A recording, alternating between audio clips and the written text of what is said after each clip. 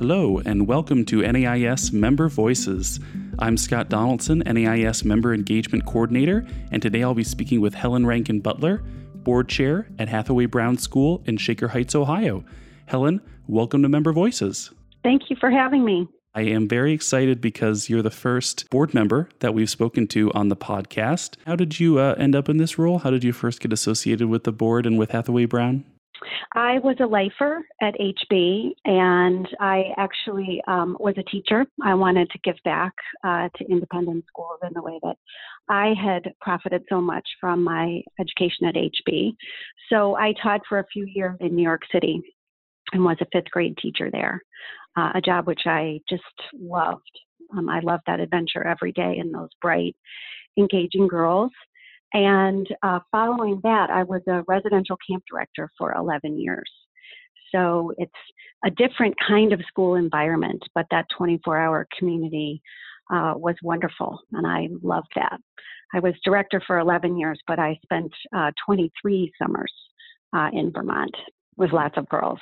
Can you talk a little bit about how you navigate that, or I guess how your past informs your current role? I started as a trustee when our daughter was very young, and I was eager to get back involved in the life of HB as a young mom and an active alumni. When I was a senior at HB, our head was leaving, and Bill Christ was named the next head of school, a position which he held for 29 years. So it was fabulous to be a young trustee and see how the school had already changed so much and been so vitalized and re-energized in the 10 years that between my graduation and moving back to Cleveland.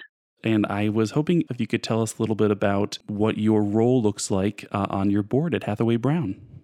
I'm the current board chair, and I finished the search for our head of school, who just started 2 years ago, this July, prior to taking on this role. We led the search, and then I was the president-elect for our new head of school's first year at HB, and then assumed this new role last July. And are you able to talk at all about that search? I know that's something that many of our listeners either have been a part of or maybe their school has been a part of, and even just generally some of the challenges or exciting opportunities that came with that search.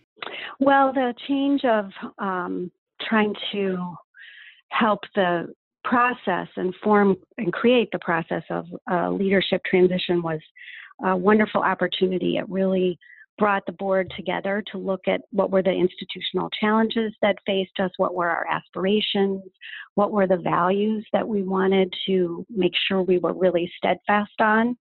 I felt that that process really clarified and reconfirmed our purpose and our mission.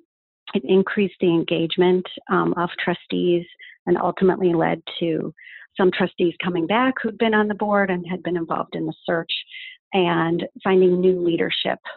And of course, it gave us a really good opportunity to really look at governance and what were the tools that we had in place, what were best practices. Given the lead time that we had for the retirement of our outgoing head of school, we really had the luxury of a lot of time to plan and research and read and talk with others who'd had transitions in leadership and what were their successes, what was difficult, what were the challenges, and what would be true to HB, what felt like our community, what did we need.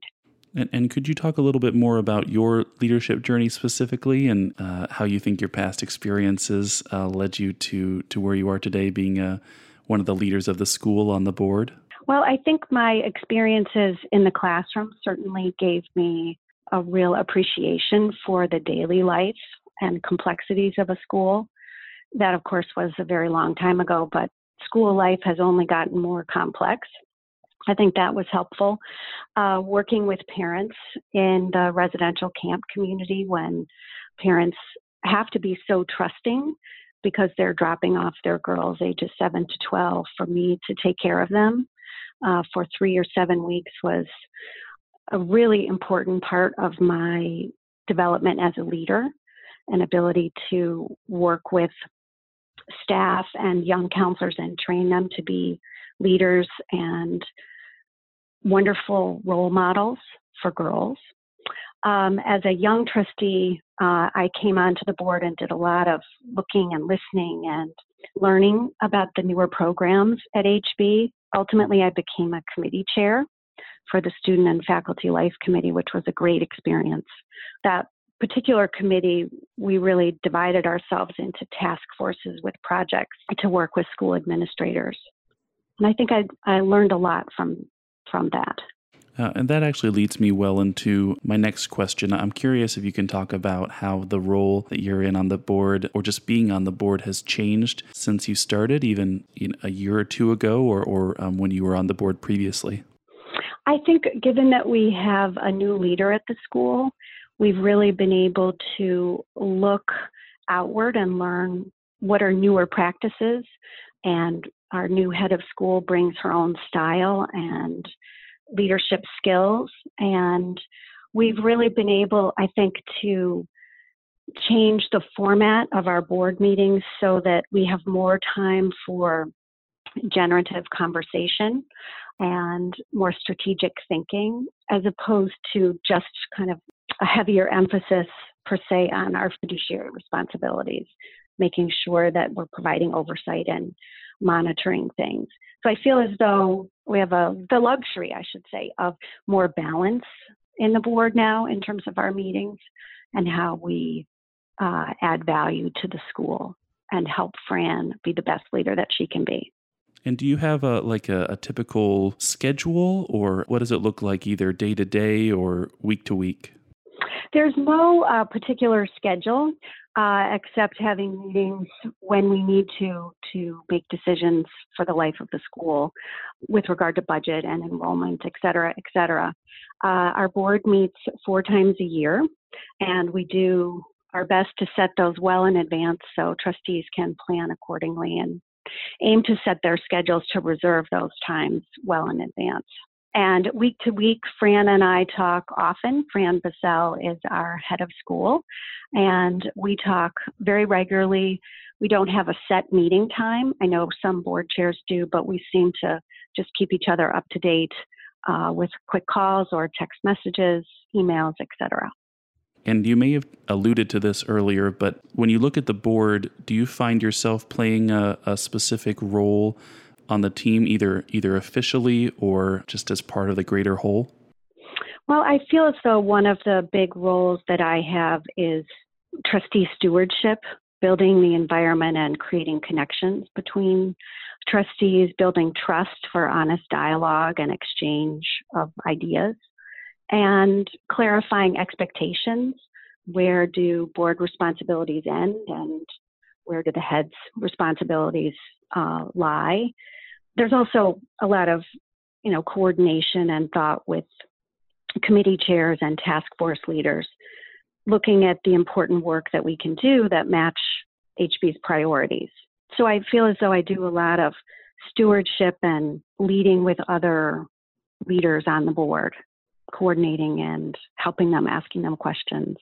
And are there pieces of your role that you either really look forward to or that are perhaps harder or maybe that you don't like or don't look forward to?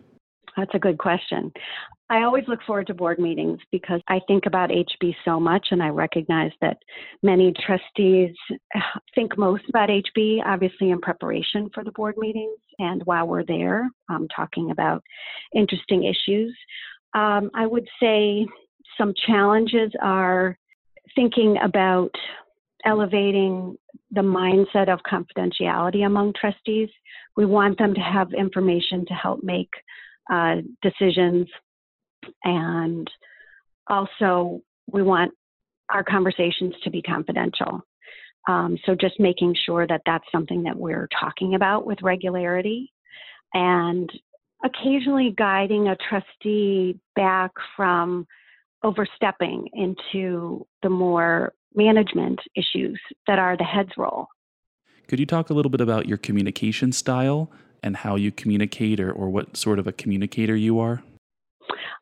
I prefer talking live with people as opposed to batting back lots of emails, but I do find that occasionally with the head of school, it's quickest and most efficient to send a short email, or we exchange text messages when there's something that I just need to know about. It's not a conversation, it's just information for me to have. But I feel as though in stewarding trustees that I do better, and I think they get more out of a conversation or a meeting than just an email. How do you learn best, or what's your learning approach when there's something new in your role? I like to do a lot of reading and learn what other practices are out there. I do use the NAIS website quite a bit. I've really attended going to the annual conferences. I feel as though I've learned a lot, and I've developed my own very valuable network of talking with other board chairs in other cities and making those connections just as other reference points. And I could call them or send a quick email. Have you ever had anything like this? And would you be willing to talk with me for a few minutes? Our head of school and I also attended the Leadership Through Partnership conference, and I would highly recommend that for any new board chair or new head of school with a board chair. I thought it was very valuable. Are there pieces of advice that you've received during your tenure that have really stuck with you? A piece of advice I would say would be to really think carefully about what's the issue at hand and focus on the issue and not so much the incident, especially when you're managing a problem or a crisis in school. And I feel as though that's an area where I've been able to reach out to trustee friends or board chairs in other cities and ask how they've managed things, and thinking ahead to some crisis management, which was a sort of a focus for me at the conference this spring. It was really good to be able to just talk with other people and think about, if you had this kind of issue, how would you communicate with your faculty and staff? How would you communicate with your trustees? What were the different layers that you would think about? And are there any mentors that you've had in the past? I've learned a lot from the past board chairs at HB because I've been affiliated for so long. I would say that the partnership that I enjoyed with the past president was really phenomenal, and I think critical to the success of our new head and to such a smooth transition with me. And do you have a biggest challenge that you're facing right now in your role on the board at Hathaway Brown? Or even to ask it more broadly, are there particular challenges that you often see board members face? I think it's a constant conversation about the boundaries between the role of the board and the role of the head of school. We've done a lot of work and small scenario discussion groups with our trustees. And that seems to be kind of a constant theme, just making sure that we're continuing to offer opportunities where trustees can hone their trustee skills and that lens of thinking when they come into our meetings. One particular challenge that we're beginning to see at HB, we implemented term limits, and term limits have many benefits. One thing that we have to be particularly mindful of is, as people rotate off with that experience, how are we making sure that we're getting newer trustees up to speed as quickly as possible and ready for leadership positions, so that we really are working within those term limits and not extending them for committee chairs and vital roles all the time. I'm curious about your routine on the board. Is there something that is the first thing that you do when you're attending to your board responsibilities or in board meetings, and then the last thing you do, sort of the bookends of your role? So I do a lot of writing down and making sure that I have a notebook, for instance, that has the board dates for the upcoming meetings, and I can always jot a quick thought. Oh, we should try this in February. We should definitely do this in September, so that I can try to do things a little bit more in advance. And then really keeping track as a monthly calendar of the things that are important to do when, writing annual fund thank you notes and all those kinds of stewardship activities, connecting with people so that I can reserve my time accordingly. Following board meetings, I just keep a good list of all the things to follow up on. So finding some balance is important, and setting some parameters around time. Right. I was going to ask if, that was challenging to balance, because I'm sure that it's a big role being on the board, but then also with other positions. Has that been challenging? Yes. Although I have the luxury at the moment of both of my kids are headed to college, and I will have a little more time, which has worked out really nicely. It's been a good time for me to give more time to HB. And with our upcoming capital campaign, I'll have a little more time to assist the advancement team in any travel or other activities where they'd like another volunteer. Oh, great. I have a couple different questions about growth, so I'll ask maybe 3 successive ones. Where do you hope to see Hathaway Brown grow in the next maybe 5 to 10 years? Are you able to describe that? I hope that in the next 5 to 10 years, we will have augmented our physical plant and tackled some deferred maintenance and brought our physical plant up to the level of fantastic learning that happens in our classrooms, so that they're more on par with each other. And where do you hope the board will go or grow into in the next 5 or 10 years? Where do you see the board going? I see our board looking a little further into the future and really thinking about how do we see the school changing over time? How will we maintain the values and what we see as the core of HB?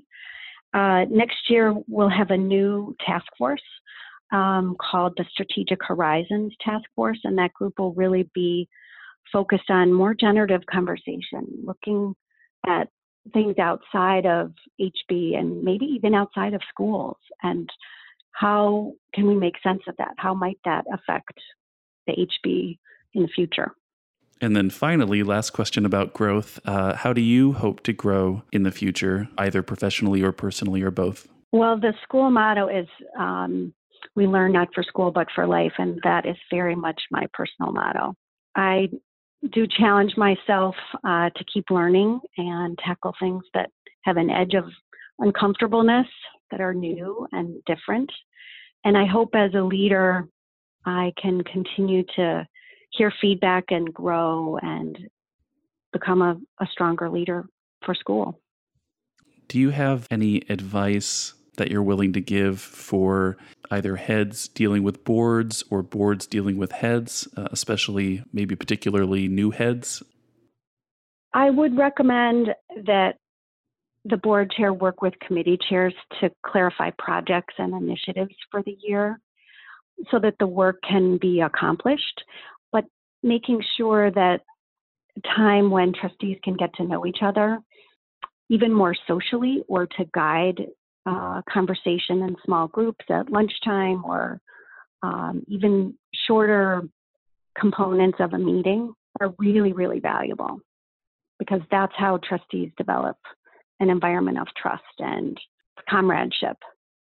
I'm curious if you've noticed in your role any trends among students since you started being on the board to now, any differences or similarities? I think students so want to take advantage of all of the opportunities that they have available to them. And we're very blessed at HB that there's so many different ways they can explore parts of themselves and find interests. I think it's hard to choose. Of course, I think that's a life lesson, that you can't do everything at the same time. I think students feel more pressure now with the college process, certainly than I remember when I did it. And so that notion of trying to have depth and breadth on your resume as a student is a daunting task. And is there anything that you're watching or reading or listening to at the moment that you feel informs your work or your growth or even just something for fun? I found that a regular reading of some governance material is honestly inspirational as I think about planning for next year. When I do my wrap up of the year and thinking about the next year and projects, that's sort of where I am, given that school finished a couple weeks ago and it's time to send out some trustee materials and collect their end of year reflections, both as a board and their self-reflections, and think about next year. So that's pretty much top of mind, along with planning a little family getaway in August before I take my kids to college. If you're willing to share, is there something about you that few people know or that might be surprising? I think most of my friends would say I really love to cook. I don't know that would be surprising for people who don't know me as well, but I really do love to cook, have people over, sit at the table, talk about interesting things. No, that's an important skill as someone who likes to eat. That's a very important skill. Yeah, I do enjoy the eating just as much, I have to say. Also important. And then my final question is, if you had one more hour in your day, what would you do with it? I would read more nonfiction. Oh, any nonfiction that you're reading now or that you've really enjoyed? I'm reading The Madonna of the Mountain, set during World War II. But I just keep a little note on my phone of all the titles I aspire to read when I head to some beach someday with a big stack of books. Well, thank you so much, Helen, and I want to thank everyone for listening to this episode of NAIS Member Voices. We've included some great resources on some of the areas that we've discussed at nais.org/member voices, and you can also keep an eye on that page for new episodes of the podcast. Also, don't forget, we always want to hear your stories, questions, and comments, so please send them along with anyone you think might be great to feature on the podcast to membership@nais.org. Helen, thanks so much again. Thank you very much, Scott.